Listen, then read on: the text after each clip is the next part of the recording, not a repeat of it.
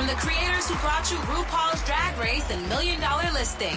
This is World of Wonders Wow Report. Things that make us go wow. Welcome one and all to the Wow Report here on Radio Andy. I am Tom Campbell, filling in for our fearless leader, Fenton Bailey. I'm the Chief Creative Officer at World of Wonder.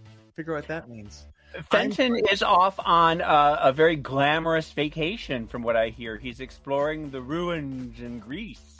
You know, and things of that nature. It looks really fun. But we miss him, and we can't wait till he comes back. In the meantime, we continue countdowning the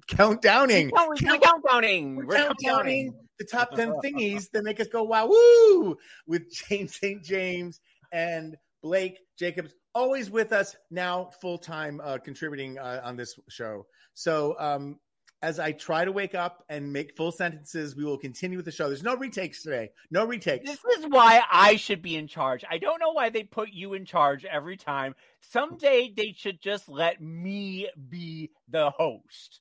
I don't say things like countdowning. That's not in my repertoire. So well, when we negotiate our very lucrative contracts, James, you might want to bring that up with your legal team. In the meantime, we're going to start counting down the top 10 things that make us go wow with number 10. Number 10. Last night, I saw the new WHAM documentary. I don't even know about this. What is it? Tell me. Oh my God. Just released this week on Netflix, which I never turned to, but WHAM made me turn. And it's WHAM story. It's the WHAM story. It's not George Michael after WHAM. It talks about obviously Andrew was so beautiful. They were both so beautiful. It was a moment in time. They are exactly my age. I realize what they were going through, what they were wearing. They were much more glamorous than me, but it exactly speaks to who I was. And even about being gay. Andrew, which I never kind of knew for sure, but Andrew's straight. Yeah, George obviously was gay. I didn't know that. And they met in high school, whatever they call it in England, in 1975 or grammar school, when George was new in school, and his name was, I wrote it down, but it was like the crazy Greek name. They call him like Cosmopolis. Yeah. Yes. Something like that. And Jorg is his name. Jorg. Hey, Jorg. How you doing? Jorg, Andrew and Jorg. And the teacher said, here's our new student, Jorgis. He goes, who's gonna take care of him? Who's gonna make sure? And Andrew raised his hand. Oh. And for the next 10 years, they were kind of inseparable. And they created one of the most... And then the kicker is that George took care of Andrew, by giving him the rights and to the songwriting credits and things. It's a love story in a friendship way. You know what I'm saying? Yeah. And even though, again, this is, I think the George Michael story gets dark after this. And I think there's seeds of it. But I relate to it so much in my own life because they were friends through high school. Andrew was the guy. Andrew was the guy in high school you wanted to be. He dressed right. He looked right. He was a leader. All those two wanted to do was be in a band. They did skits, and it's one of these documentaries where it's all found footage. You know what I'm saying? You don't see anybody, no talking heads, which is kind of nice. And they have this, it's really uncanny, but they have this, I guess, interview that George Michael did on BBC Radio years ago. So you have Andrew's voice in the past and present, I guess, and you have George's voice, but they're telling the exact same story. And they're both so loving to each other. There's no, and you realize, skipping way ahead because we know the journey, but like they were a band. Their first hit was in 82 and they broke up in 86. And you would think, by the sounds of them, they're like, oh, we're getting old for this. But, it does wear you out. But they were like 23 when the band broke up. They were 20 when they had their first, number one hit in the UK and then became international stars. But can I just tell you, I was at the Copa. I was 15 years old at the Copa in Fort Lauderdale when Club Tropicana came on with the video. And seeing that video, it was...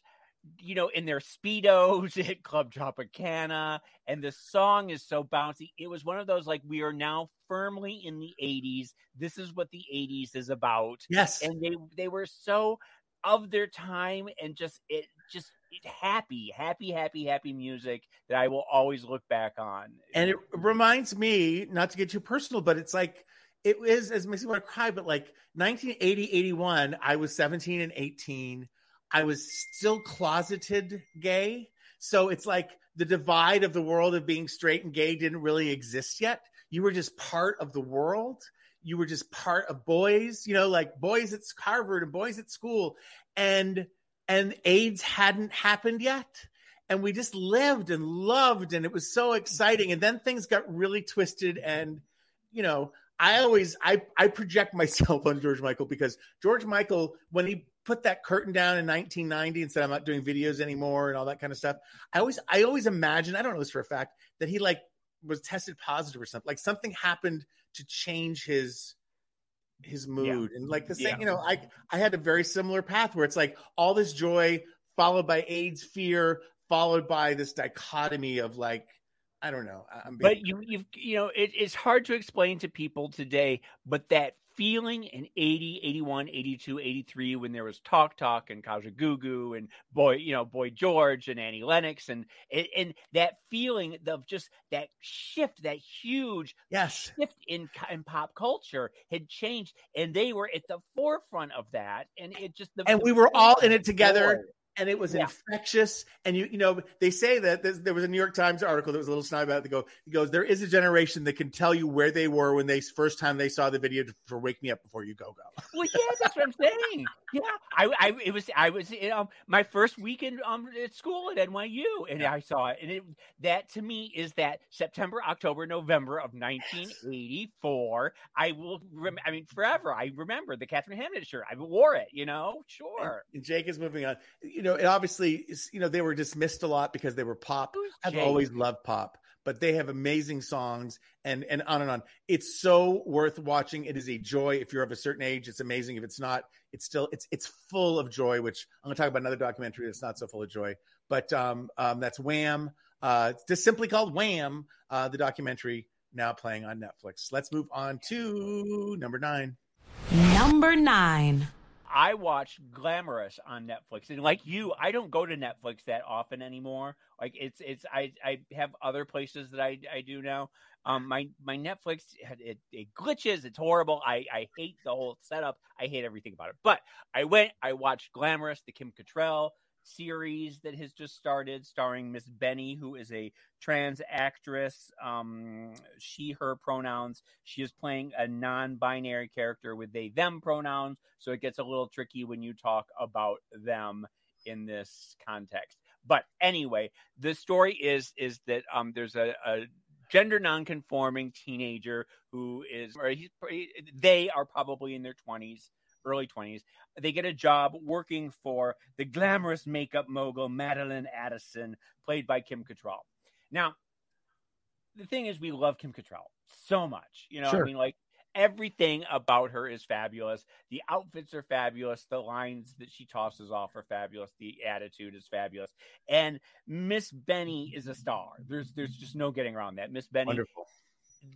She is absolutely fabulous. Unfortunately, the writing is atrocious. Ooh. It makes And Just Like That look like Chekhov. Okay. Literally, it is like fingernails on the blackboard. It is so obvious, and the puns are so terrible, and everything about it is just awful. I couldn't make it through the first episode. Okay. And I have a high tolerance for this type of thing. Like I said, the outfits are fabulous, and the characters are great and everything like that. But the writing I can't do it. I wish you would all. I want you all to just try and get through the first episode and then report back to me, because I almost watched it last night knowing we were going to talk about it, but I didn't get a chance. It's getting good to mixed reviews on social media, because I think people are so hungry for Kim Cattrall that they're being positive. Yeah. But I've also read some bad things. So, maybe it'll do well enough and get a second season with better writing. Maybe. I mean, I don't know. I can't with it. It's just, oh no. What do you think? You know what it is? It's like an AI ingested a bunch of YA books and some Instagram memes and spit them out into dialogue. Careful, because I am the artificial intelligence of RuPaul's Drag Race. I make every a lot of bad puns on that show. I'm sorry. I haven't even heard of this show yet. You haven't? Mm-mm. I think it's the reason that she went and did the cameo on And Just Like That, so she would generate press around promoting Glamorous. I mean, it's the #1 show on Netflix, so it is.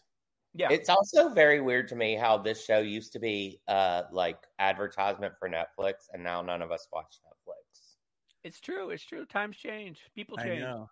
And the algorithm knew that everyone wanted this show, and now they just need to find somebody that can actually write it. All right. It's Glamorous. It stars Kim Catrall, and who's the other breakout star? Miss Benny. Miss Benny. I want to watch for Miss Benny. On Netflix, playing now. We are counting down the top 10 things that made us go wow this week, and we have reached number 8. Number 8. Have you guys heard of this show called Swiping America? No, tell me. No. It's on HBO. It's a reality show. It takes 4 New Yorkers. There's Reagan.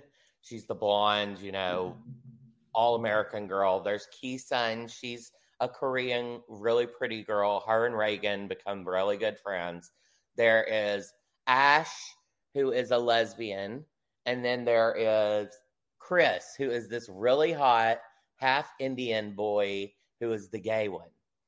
And they go all around the country. They go from city to city. And the film crew finds matches for them on like Bumble or Twitter or whatever, Tumblr or whatever what is it called? Tinder, yes. Yeah. So they meet up, they have their date 0 where they meet up with like a lot of people in the city. And then they go on like a bigger date with someone from date 0 that they liked. And they went to like 10 cities. They started in like Asheville, North Carolina. And then they went to I found this on the web. New Orleans. And then they went to Austin and Seattle and blah, blah. It was really good. I would totally watch season 2. I hope that now do we see them hooking up with these people? Is it a sexy show? Is it all about the sex, or is it more? No, it's more about the love and relationship, which was. But do you also realize as you move across the country that some places are more sexier than others, and the people in some places are more hookupable? Well, that's my Tomism. Are they hookupable in Austin as opposed to Raleigh? I mean, I feel like straight people can hook up anywhere. I feel like that would be more of a question. Well, I feel like gays can hook up in a broom closet. They can find somebody wherever they go. But it's harder to find someone in the South, really, that is willing to, like there are gay cities, and then there are not really that gay cities. Is the objective to find a mate or just to watch people date? No, the objective is to find a mate. And at the end, the last episode, they choose the one person from the whole trip, and they all go to Hawaii. And then they stay for like a week and try to get to know. It sounds like this sounds like someone came up with an idea of how to get a trip to Hawaii. The fatal flaw for this for me is the number one thing other than is sort of location. Like, what happens if you fall in love with somebody who lives in Asheville, North Carolina? What are you gonna do? Right. That's what I'm saying. Like, are we learning that there are places that are more desirable to hook up than others? I think the thing is they were just tired of dating in New York. So it was like a social experiment to get them out of New York and see how dating was in other cities. That was a sitcom on TV Land called Hot in Cleveland. Remember the premise of that? A bunch of hot girls from LA, their plane emergency lands in Cleveland, and they're hot there, so they decide to live. It was Valerie Bertinelli and I remember that. I just didn't know the premise of it. Yeah, it was that. That was the first week premise, and then they just made Betty White jokes. God bless you. Because aren't we we're like ones in Los Angeles, but if we go to Cleveland, aren't we all like eights or something? Isn't that like? I peek out it too everywhere I go. Can I just say, not related, but I was just in New Hampshire visiting family and friends, and I came, a lot of time alone. But when I in the airport, it brought me back to I have such a thing for hot, fertile dads. You know what I'm saying? Like dads pushing baby carriages that just made that thing. And I swear to God, I cannot tell gay people from straight people anymore. And I assumed that they were dads. And then I thought, I think they're the gay best friends of these single mothers. I don't know. There was a lot of a lot of stuff happening inside of me at the airport at Logan yesterday. But I also remember when you were at your high school reunion, Tom, you were saying that you felt like an 8 compared to your classmates or something. You said that you looked really good and that people like you were really hot in New Hampshire. Oh, I'd love to. I don't know if I ever have called myself hot, but except when there was phone sex, then I could really be. I was 6 foot, 200 pounds, 32 waist. Things I've never been. All right, more about me than you ever wanted to know. We are going to take a little break. Blake, anything to talk about here as we go out? Yes, we have Alexis Mateo, Mariah Balenciaga, Cynthia Lee Fontaine, and April Carrion reacting to Drag Race Mexico on Binge Queens, only on WOW Presents Plus. New episodes drop on Tuesdays. I have a question. Are they reacting in Espanol or in Inglés? I think they're reacting in English, but I have no idea. All right. You'll have to watch to find out. I've seen the clips and I've seen it's captioned, but I didn't have the sound up because, I was in the plane. All right. When we come back, we're going to continue to count down the top 10 things that made us go wow. You're listening to the WOW Report on Radio Andy. Don't go anywhere. You're listening to World of Wonders WOW Report. Things that make us go wow. We're back. You're listening to the WOW Report on Radio Andy. I am Tom Campbell here with James St. James and Blake Jacobs. Fenton Bailey, our fearless leader, is on a fabulous vacation and well-deserved. Hurry back, Fenton. Tell us all about it. We are now at number 7 in our countdown of the top 10 things that made us go wow. James St. James. Number 7. I just want to put the fear of God in everybody. I wanted to talk about something very terrifying.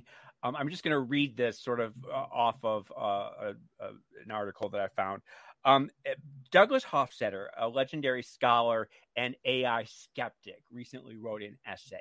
And I'm just going to read a few excerpts from this essay about AI. And he says, quote, I think AI's progress is terrifying. I hate it. I think about it all the time, every single day. It feels as if the entire human race is about to be eclipsed and left in the dust. The accelerating progress has been so unexpected and caught me so completely off guard, not only myself, but many other people. There is a kind of terror of an oncoming tsunami that is going to catch all of humanity off guard. AI renders humanity a very small phenomena compared to something else that is far more intelligent than us. And AI will become as incomprehensible to us as we are to cockroaches. Very soon, these AI entities may well be far more intelligent than us. And at that point, we will recede into the background. We will have handed the baton over to our successors. If this were to happen over a long time, like hundreds of years, that would be okay. But it's happening over a period of a few years. To me, it's quite terrifying because it suggests everything I used to believe has been overturned. I thought it would be hundreds of years before anything remotely like a human mind would soon be possible. I never imagined that computers would surpass or rival human intelligence. It was a goal so far away that I wasn't worried about it. And then it started happening at an accelerating pace where unreachable goals and things that computers shouldn't be able to do started happening, like the defeat of Carrie Gasparoff to Big Blue, to Deep Blue, the computer, the chess-playing computer. And the systems got better and better at translating between languages and then at producing intelligible responses to difficult questions in a natural language, and even started writing poetry. And that's just a little bit of it right there. But the fact that he thinks that the AI synchronicity or whatever that is coming within a couple of years is terrifying. What do you think? It's like climate change. I don't know what to do, James. I don't know what to do. And I don't think there is anything to do at this point. I think it's happening too fast. Like with climate change, I don't think that we can stop it at this point. We're all just on the roller coaster ride to hell. The only glimmer of hope was that he at one point compared humans to cockroaches, and Cher has also been compared to cockroaches before, that in the end, after the apocalypse, the only thing that will survive is Cher and cockroaches. So I'm hoping maybe we will survive an apocalyptic world. And our leaders share. Since Tina went along, we don't need another hero. But since she left us beyond Thunderdome, that Cher will take up the march. I don't know. That's heavy stuff, James. What are we gonna do with that? I mean, do they think it's gonna be like Terminator? Well, what is it when when the computers become more intelligent than humans, and it's like the Cylons on Battlestar Galactica. I mean, they just have no use. We at best we are pets. At worst we are slaves. I mean, like there's no two ways about it. Yeah, I just saw Independence Day for the first time since I watched it in 1996, the Will Smith film with Jeff Goldblum. And it was all about mean aliens that were smarter than us. But the way they killed him, Jeff Goldblum snuck a laptop up into the computer, into the space, and was able to get on their Wi-Fi. Oh, I remember that. Yeah. And upload a virus, which lowered their shields, which allowed everything to simpler times. Because that's the other thing with Star Wars. The Death Star in the first Star Wars, the very original Star Wars. It's basically they attack the anus. Right? Yeah. They go through the perineum or whatever that is. And then why would you, if you're creating a Death Star, would you put an anus on the Death Star? Why would you put that little hole? I don't know, but blow the whole it thing reminded me a little bit of sense. Independence Day. It felt very penal. It felt very like getting inside. So I just look for the anus of AI and aim and shoot. That's the most constructive thing I have to offer. And you've scared us to shit. Thank you, James. Thank God you did this in the middle of the show so we can just drag along for the rest. AI warning from James St. James. You heard it here first and maybe last. Maybe this is the last show. Maybe we're AI already. I don't know. Thank you, James. Let's move on to number 6. Number 6. Oh my God. I've become Fenton. Number 6. All right, another documentary about another famous homosexual. I watched the Rock Hudson HBO Max documentary. Yeah, wow, okay. Do you see it, James? I did, yes. Blake, did you see it? I haven't, but I walked by while my roommate was watching it. Oh, that counts. That counts, yeah. Yeah, you take the segment. Go, run with it. I was home watching it with my sister who wanted to see it, which I thought that was interesting. There's a device. Again, it's all done with voiceover and archival footage of people. There's this device. It's not the central part of it, but they use a lot of clips from Rock Hudson movies, which seem to illustrate, poetically echo the suppression, and I thought that got tired. I thought that because it was like scenes that really weren't about his homosexuality, but you could kind of, out of context, think that he was talking about his homosexuality. They're clever at times because, of course, Rock Hudson in all the Doris Day movies, which I love him in, I've seen other things. But, oftentimes the plot was, in order to keep him away from the woman, he pretended to be gay. And it's like, oh my God, here's Rock Hudson, who's gay, playing straight in real life, playing gay on the thing. So there is a great irony in that. We know about it. My fear of the Rock Hudson thing is I just know too much and I'm too old because I didn't get a lot of spanking brand new information. And then, of course, and I'm realizing now that I'm just a tired old 80s queen. But when it got to the first part is interesting. It's about his career. It's about, how he sort of fit in. But I'm not surprised. I mean, Hollywood, I guess it's good for it to be on the record. But Hollywood, there was a way you played being homosexual. There's always been gay people. They just had to play the game a different way. I'm not saying it was better. It was much, much worse. But that's what it was. And then everything, he changed the world when he became HIV positive, and the Linda Evans thing and the Kiss and Dynasty and the Doris Day moment and Elizabeth Taylor stepping forward. And Nancy Reagan refusing to help when he asked her to get him to France. They needed to get him to a U.S. hospital in France. And so they all reached out to Nancy Reagan, who was a very good friend of his.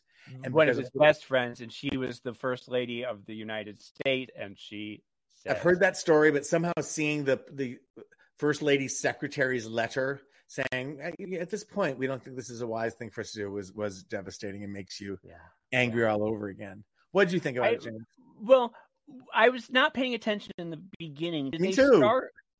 Were they starting with the Scotty Bowers? Wasn't he one of Scotty Bowers like boys, or he was No, it's the Henry Wilson, the agent Henry Wilson, agent Henry Wilson, who did who else? Tab Hunter and all those. Yeah, okay, all the gays, yes, yep. the hot gays. So did they get into all that, or they did talk about that? They did talk about that, and I'll have to go back and rewatch all that, because it gets very dark and it gets very sad, and it was not a happy life, I don't think, for him.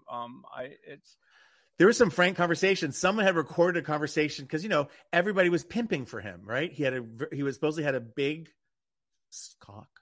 And they have him on the phone. Someone going, "Hey, Rock, how are you?" And it's a recording. It's like, "Good. How are you? How are you doing?" And it's like, I have this gentleman I'd like you to meet. He's 6'2". He goes, "Well, how's he equipped?" And he goes, "I don't think he'll be disappointed." I mean, it's really transactional. But I remember the days when we lived separate lives. We were like, had our friends, had our social life, had our parties, and then everyone would go home and the gayness would come out, right? It wasn't. I did enjoy a lot of the, because he was famous for having those pool parties. Yes. It was just naked boy and hot naked boys. And you saw the home movies of that and you thought, hell yeah, that's how you do it. That's how you be a star in Hollywood in the 1970s, 60s, and 70s. My memory's horrible. Who wrote Tales of the City? Armistead Maupin. He's quoted throughout. He had a fling. He goes, "I was never his boyfriend. He's never my boyfriend. We were like play objects." Like when he was younger, he had sex with Rock. Rock thought he was kind of smart and liked his writing, and they had flings, and he'd be invited. And there's a picture of Armistead like at the pool with the butt crack showing. It's just like, I mean, part of it's, again, how we find the light, literally and figuratively, even in the darkest and most repressive of times. Hopefully that won't be happening again soon. Who knows? Will AI be kind to the gay people, or will AI not be kind to people, James? Will AI like its gay pets? I don't know. Oh, scary. All right.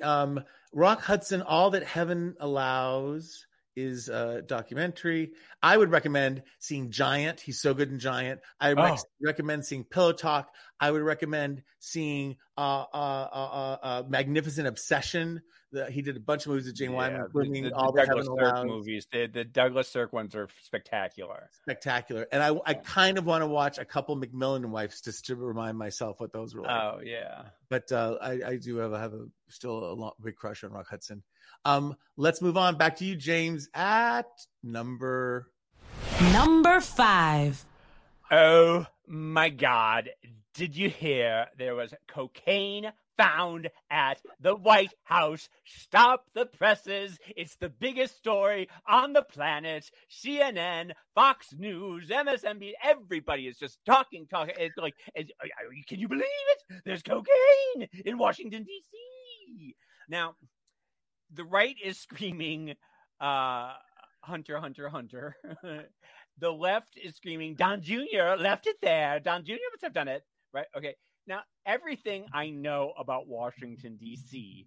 is that it is like Wall Street in the 80s. Cocaine runs freely in the streets there.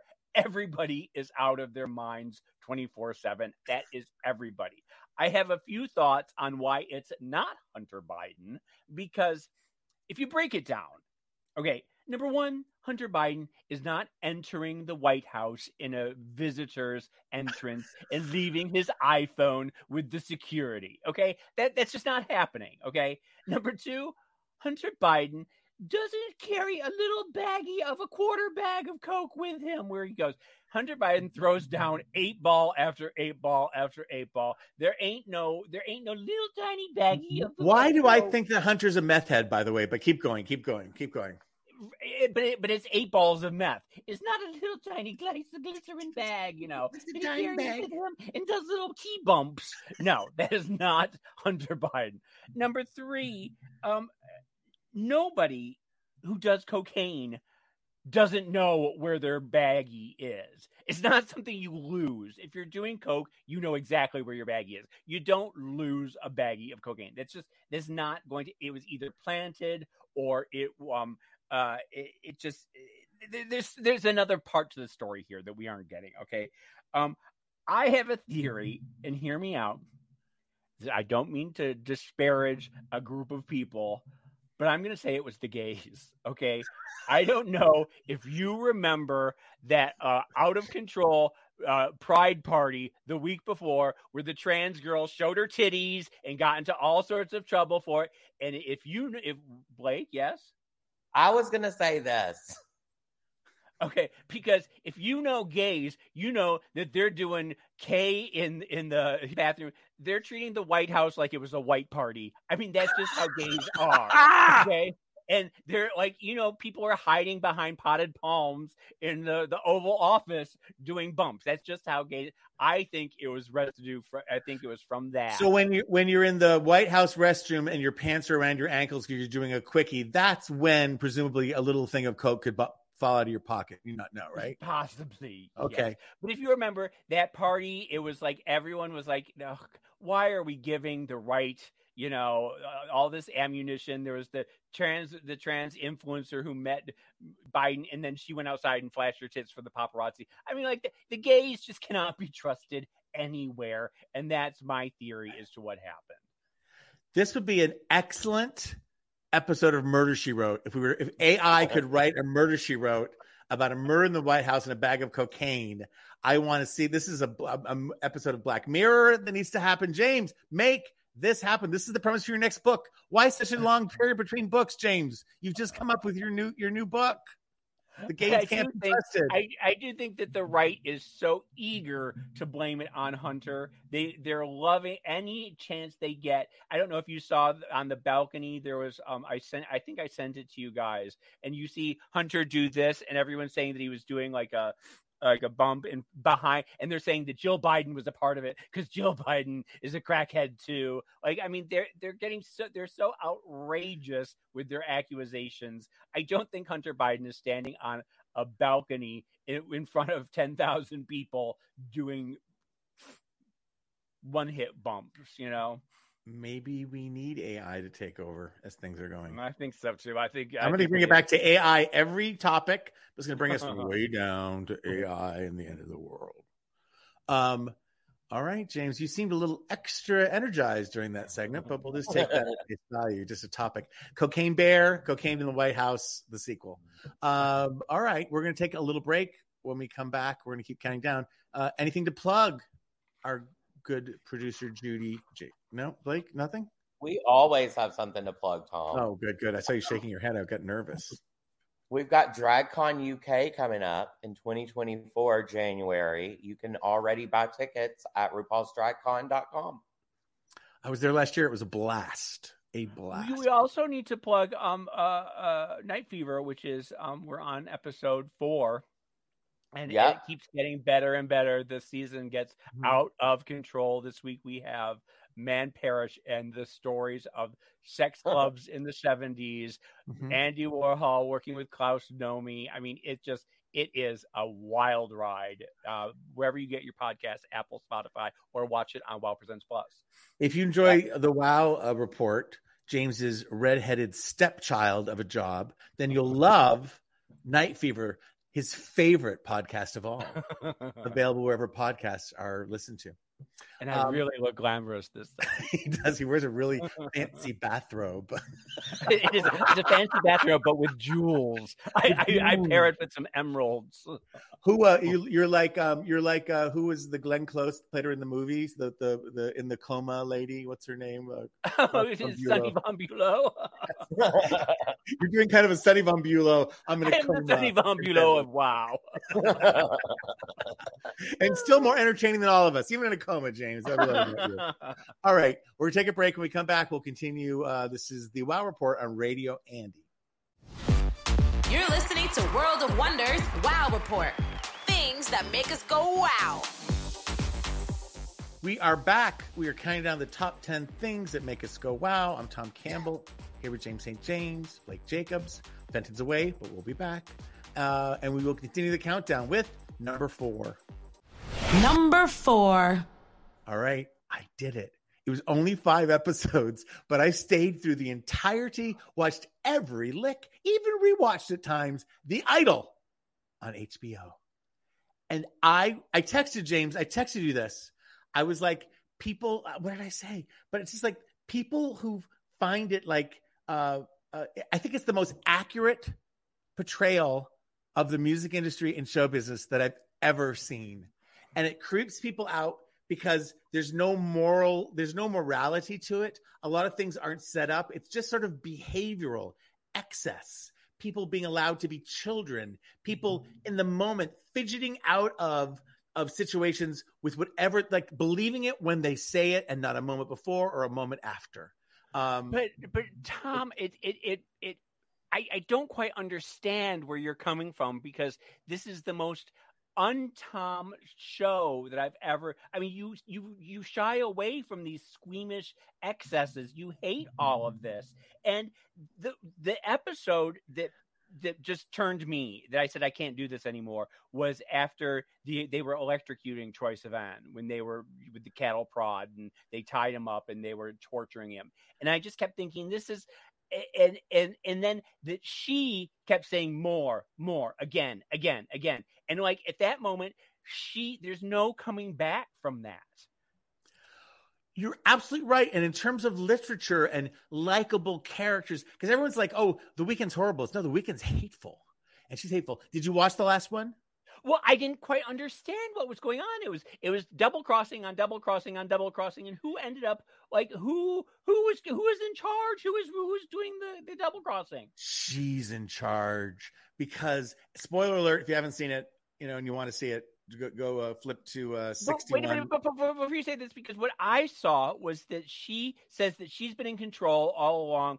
She kicks The Weeknd out, but then at the end she brings him back on stage and he's there together. She wants the tour to happen no matter what. He's been up for days. He's cokey. The guys from Live Nation and her managers and the record company come. He in that moment is a liability. She distances herself from him as much as she can. She puts her stake in the ground, and then he's chastised. And then the managers have him arrested, have him, they just put him through. And there's even a scene where they're in the SoFi stand, like, we destroyed him. And they were cackling like snidely. And people think that's an over the top scene. I've seen people. We got him. Yes. And that again isn't the way it's going to end. That's the part of the drama you don't know, and it's a tragedy. And he ends up coming to get tickets. It's not under his name; it's under his real name. The only one there is the beautiful actress. I can't remember her name. The African American actress who stayed in the house with them, and she says, "Listen, I can fuck." She's sort of like, she puts him on guard, and then they talk, and you're like, "Why is he there?" This is the big girl, right? The big fabulous one, right? Yes. Whose name I can't remember. And they can't, he's there and he sees the brush that she said that her mother used to abuse her with, because she's gone public with all of her mental health issues. Right, yeah. And he goes, "This is a new brush." And she's like, she just gives him a look. It's like what's real, what's fake? Welcome to show business. And then she goes out on stage, and reminiscent of sort of like A Star Is Born, where after James Mason dies and Judy Garland goes on stage, my name is Mrs. Norman Mailer. There's no performance, there's no singing. She comes out and goes, "I owe this to someone who made this all happen, who is my life spirit, the love of my life." As her manager and tour, they think they have the last laugh. They have control over her. They've got the money. They have to say, and out comes Tedros. Out comes The Weeknd, and you realize, mental illness, self-indulgence, she will do whatever the fuck she wants, and they all have to chase after her. But the thing, okay, why introduce the whole plot thread where Troye Sivan takes the picture of the ex-boyfriend? Why even introduce the ex-boyfriend if they're just going to destroy him in 3 scenes? And like, what was the purpose of destroying him? There's so many plot threads that did not make any sense to me. I think it's none of it supposed to make sense. I think life doesn't make sense. Wait, you don't think that if they had gone with the 6 episodes instead of 5 episodes, that it would have been a little clearer to me? Maybe. And I can't defend every choice that's made, but I worked in management. We've all worked in show business. We've seen things up close.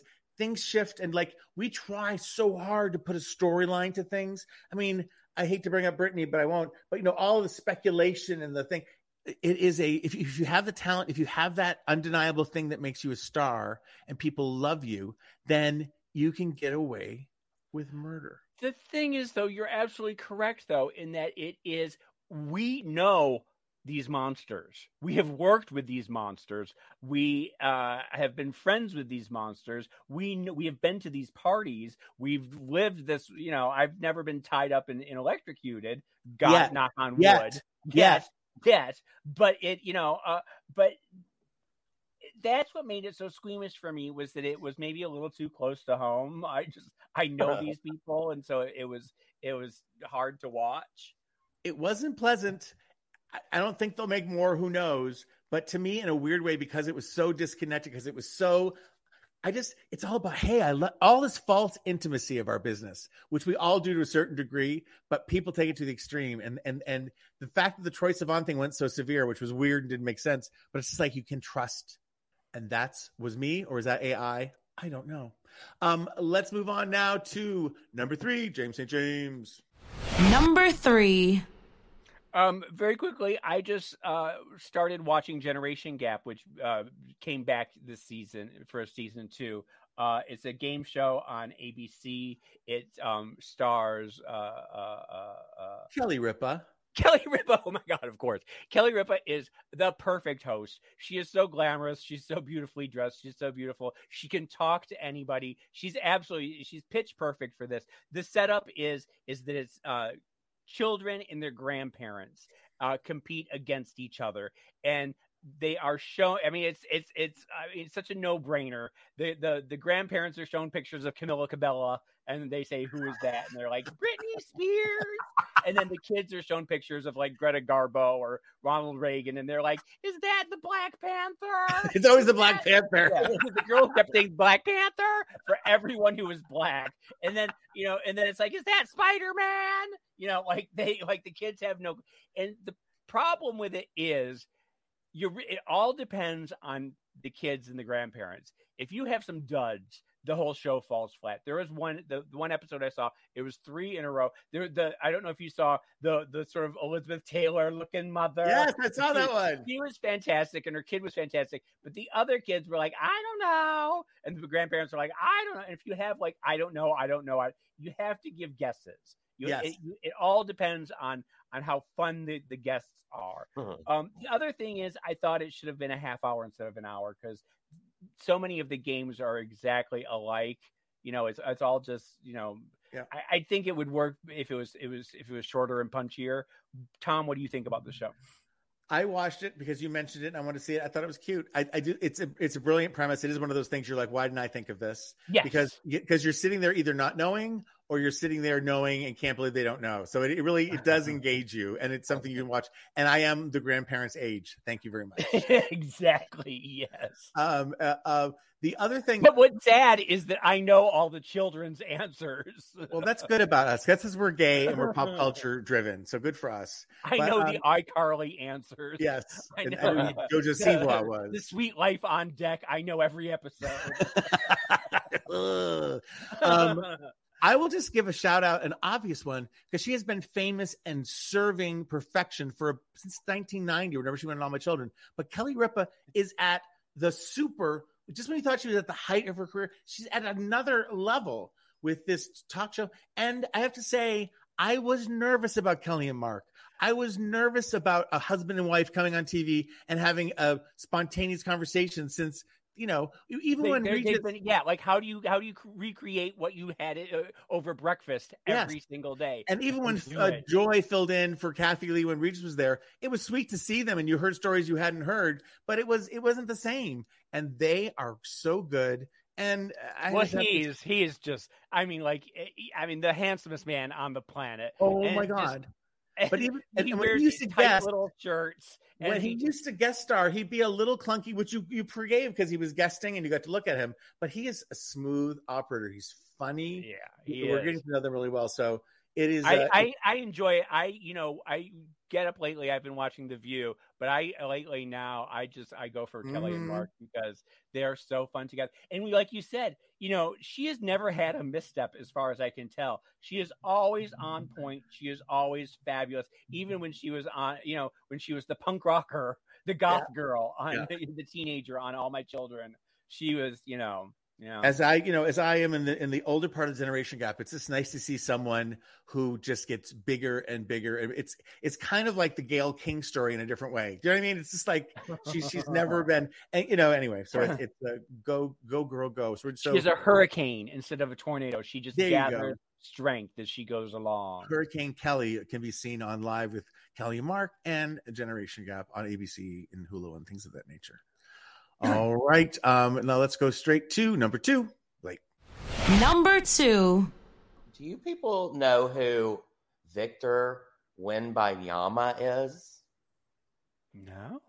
You are stumping us all 3 things this week.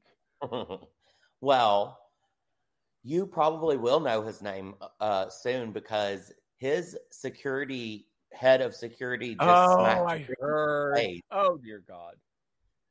So Britney is in Las Vegas. She went out to eat at Catch, which that restaurant we have it here in LA. There's one in Vegas, and she saw walking into the restaurant right before her Victor Wembanyama, who I guess he is with the San Antonio Spurs, and I guess they just picked all their people for the sports pick teams and stuff.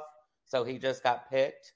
And Britney is a fan, and she went up and tapped him on the shoulder, and I guess the security guy turned around and hit, and it hit her hand, and she hit herself. But apparently, there's the law is involved, she's filing charges or something. Well, what happens is what the story is this nouveau superstar who has been famous for all of 3 minutes is surrounding himself with these overzealous security guards. Britney Spears comes up to say hello, and she gets hit in the face by and people are saying girl, slow your roll. You aren't that famous yet to be slapping Britney Spears around. How famous do you have to be to slap Britney Spears around? How famous? Way more famous than that. I think I know a few people who are monsters enough to get away with it. Are they on The Idol? No, I'm kidding. You're a World of Wonder.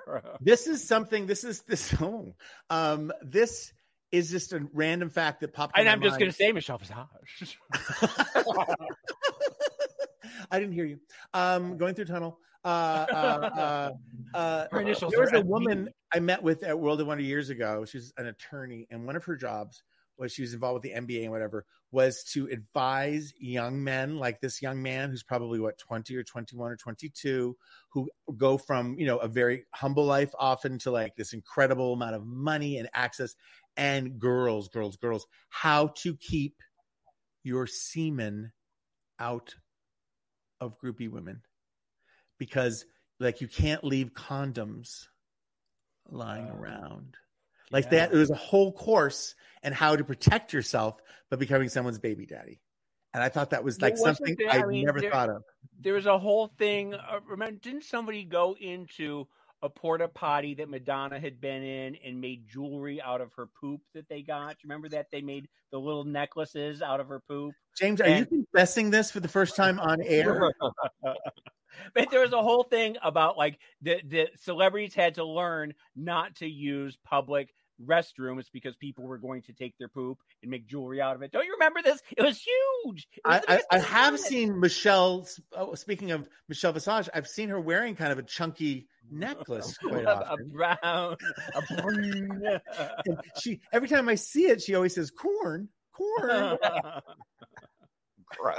But it is, it is a big thing to go. I always give people the benefit of the doubt. I always say that the first 6 months of your fame, first 6 months to a year, you can be a brat, you can be an asshole, you can your head can be turned, and that's fine. But after that, you got to learn some lessons, and you got to. And after that, you're just James St. James. You heard me. Or Michelle Visage. Or in a poop necklace. Madonna poop necklace. Order now and get 2. Save on shipping and handling. Oh, that sounds like fun. Let's do a quiet. Just a moment. Just a moment of silence for Madonna. Okay, we can move on. When we come back, we will talk about the number one thing that made us go, wow, here on the Wow Report and Radio Andy. Don't go anywhere. You're listening to World of Wonders Wow Report. Things that make us go wow. Tom Campbell, James St. James, Blake Jacobs here filling in for Fenton Bailey, who's on vacation. Hurry back, Fenton. We've been counting down the top 10 things that made us go wow this week in pop culture, and now we've reached number one. Number one. You know, a new Barbie trailer dropped this week, okay? And I don't know if you've watched the other Barbie trailers, each one as they come along. And each one gets a little like more meta and a little stranger, and you keep thinking, what is this movie going to be? And this new one comes along, and it's a conversation between Ken and Barbie and a couple other Barbies, and he's hurt his arm like I have. I really related. But he answered the way Ryan Gosling is playing the role is so funny and so spot on it, and every line reading is funnier than the last one. And you realize that Ryan is just walking off with this film. If you've seen him in interviews where he's talking about his Kenergy and, you know, and all, I mean, like, he is having the time of his life. And he even said, when someone asked him why he chose this role, he said it was the best script that he has ever gotten. And I believe that what you realize through these trailers is that the dialogue is if an 8-year-old girl had written it. That's the whole theory of the movie, is that every single line reading is an 8-year-old girl playing with her Barbie. And that's why when he says, can I come over to your house? And like, you know, oh my God, so cool. And there's like scenes where Barbie is walking down the stairs, but she's sort of flying down, like, you know, how a girl will take her Barbie. And everybody is walking around as if there's an invisible hand around their waist.